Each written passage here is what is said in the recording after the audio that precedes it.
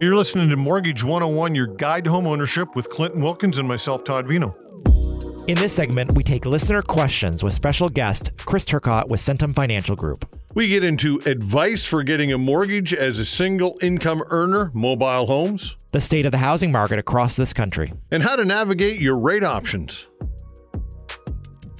Clinton Wilkins is in the house, and he's brought along his entourage, and among the entourage is Chris Turcotte, who's president of CENTUM Financial Group. Chris, hello. Good to see you again. Yes, indeed. Thanks for coming on our show. Yeah, it's indeed. Thanks for coming on. And I do have some email questions, so I'll just read one of these ones. It says, I want to see about buying a small mobile home as I want to get away from renting, but although I have a good income, I've heard it's next to impossible to get mortgages or loans as a single income earner.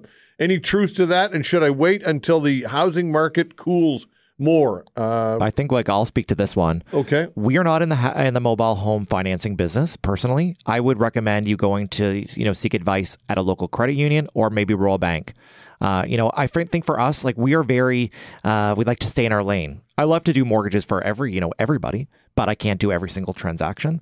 And mobile homes are just outside of the scope of lenders that we do business with. Okay. Actually, the thing I'd add there is, where I was from originally, did a lot of them. So for the person asking the question, it's not just about the rate. It's not necessarily the economics of the rate right now. Also with mobile homes, there's a calculation for the economic life of a mobile home. Yeah. So it's actually the general rule of thumb is 40 years minus the age of the mobile home in most credit union handbooks. Mm-hmm. So if you've got an older mobile home, even though the price is lower, you might actually have very limited years to pay that off. So to Clinton's point, best to go to a lender, and that's what I love about an unbiased mortgage professional. He could have tried to do it, but no, it's in the best interest of the consumer. Mm-hmm. Go to a credit union that's going to walk you through that. Yeah, I'm not an expert in mobile homes, so I won't even venture, but I know credit unions for sure, and I'd also try rural bank. I think those are kind of the lenders that I would try first, for sure. Before we carry on with questions, Chris, so we were going to do this, a bit of a market update, a snapshot of what the country looks like. What can you tell us? We know that here in Halifax, we know what's going on with the market. What are other areas looking like? Yeah, and, it's a great question, and it's super interesting based on where we are in the country. So, through the prairies, we were speaking before we went on. I'm originally a prairie boy from Manitoba, so Saskatchewan and Manitoba not necessarily as impacted. Yes, it's more expensive, but people are not getting blocked out of home ownership as a result of higher rates. And I think the prairies are much more similar to Halifax. 100%. If you've got a two-family household income, that payment's going up substantially that it would have been maybe 2 years ago, but it's not stopping you from the dream of home ownership. In the Torontos and the Vancouvers, where you couldn't find a home for under $1.5 million, it's unrealistic that at today's rates you need a household income of $450,000. It's not real life. Right. So because of that, the dream of homeownership has been on hold for a lot of people in those bigger centers. As a result, you've seen prices come down, but not as much as you'd figure they would, given the fact that a 1 or 2 year fixed right now, you're nearing 7%. So why do you think it's not as much as they should? I think there's a variety of reasons. I think are just sellers holding on? They're not that desperate yet to sell if they're looking to do a transaction. Yeah, well, it's still a seller's market in a lot of places. And plus, they need a place to live. And after they sell, they still need to go to live somewhere. Oh yeah, for sure. I mean, I think that's a bit of a challenge. It's a supply. I think it's a supply issue as well. Yeah, and I think.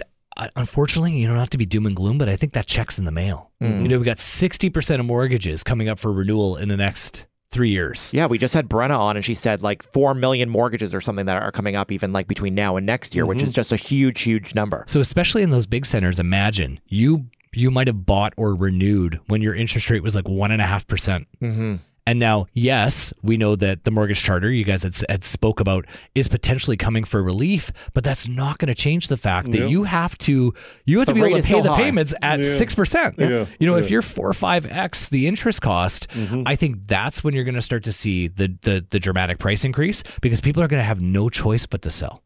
When you've got to figure out how you're going to make your basic mortgage payment, that's when things are unfortunately going to get interesting. And I don't think we're there, Todd. No. I'm seeing people coming up for renewal. Yes, they're in hard shape, and yes, we are extending their amortizations in some cases, but we're not seeing people in Halifax needing to sell because their mortgage is coming up for renewal and the rate is too high.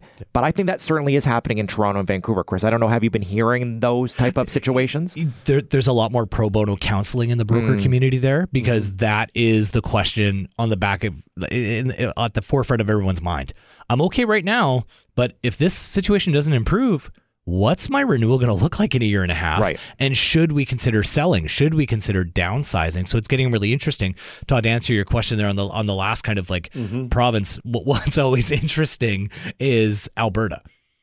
You know, Alberta's a cycle, right? Oil's good. Everyone buys a dually truck with a $1,200 payment, and everyone's rich.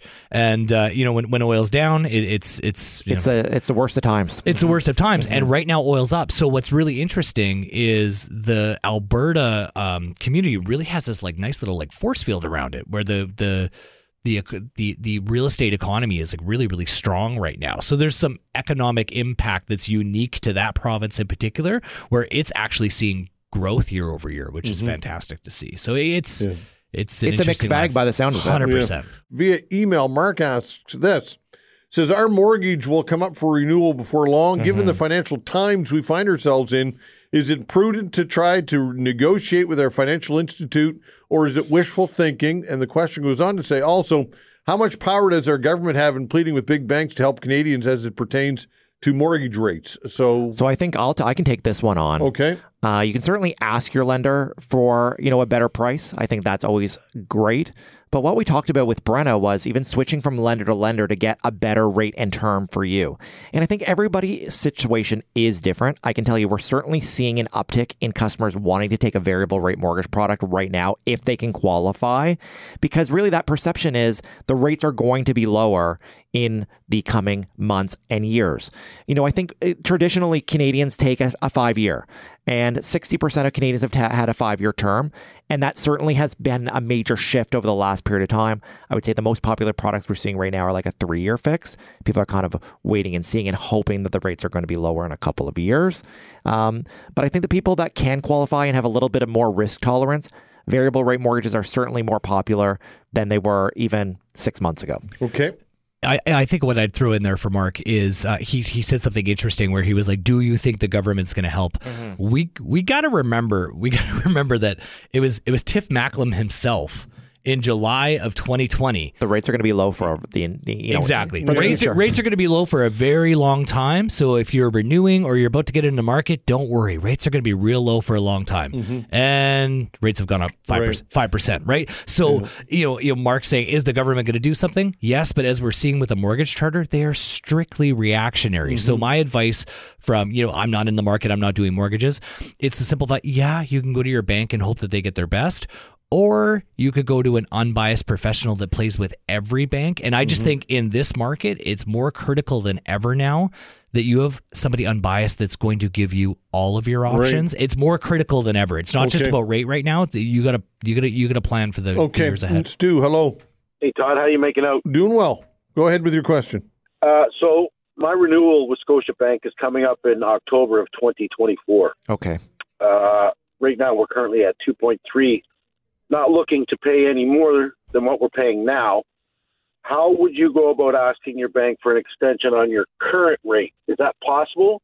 No, you're out of luck. And some lenders have been in the pricing game, and some lenders have been out of the pricing game. What I'd recommend in your specific scenario is you need to start having a conversation with an unbiased mortgage professional 120 days before your renewal date. Not all lenders are the same right now for pricing. So you're not going to get 2.3%, but you might get better than what your current lender is offering you, specifically in a situation if we can do something called an insurable transfer. So that would be leaving your existing lender and transferring to another financial institution. I think leveraging you as a new customer, you'll be able to get better pricing. You're not going to get 2.3 and they're not going to extend your term, but I think that you'll be able to get better than what your bank branch will offer you. So certainly figure out what that 120-day period is prior to the renewal date. If it's October, you're looking at a date in June. And I think setting up an appointment with an unbiased mortgage professional, and they're going to give you some advice. Teamclinton.ca is where they'll find you, right? Teamclinton.ca. You can find out all the information there on our site. And I would say June is going to be the time that you're going to want to connect. Give them a call, Stu. Get a hold of them. They'll be happy to help you out. All right. Okay. All right. Thanks, guys. Have a great day. All right. Take care. We have a lot of listeners that will reach out to me Yeah. just for a little piece of advice, and we are here to educate Absolutely. people. And I can tell you, I've told so many consumers, you know what, it doesn't make sense for me to do a transaction. You need to go back to your lender and do this for 1 year and then come back to Right. me. You know, we're really in that advice business, and this business is about sustainability. Over 60% of the customers that we deal with every day in our office are repeat and referral from repeat. So I think that speaks just to the quality and the advice that we're able to give. If you've liked what you've heard and you want to learn more, feel free to visit us online at teamclinton.ca.